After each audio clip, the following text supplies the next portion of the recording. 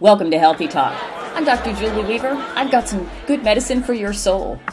One of the great freedoms of all time is our constitutional guarantee that we're innocent until proven guilty. Apparently, our nation's founders were well aware that we need some protection from our own unfortunate tendency to make snap judgments and condemnations without even bothering to check the facts. Well, let me tell you, when it comes to living life to your fullest, a critical nature is not natural.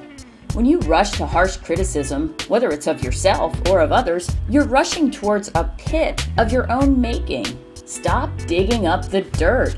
The lowest common denominator is for math books. As for us, we're made to aim high. Even when we see the world around us crumbling, the best way out of the rubble is up. Let me encourage you to look up and dare to hope. Help is on the way. I'm Dr. Julie Weaver, reminding you to tell a friend and stay tuned for Healthy Talk.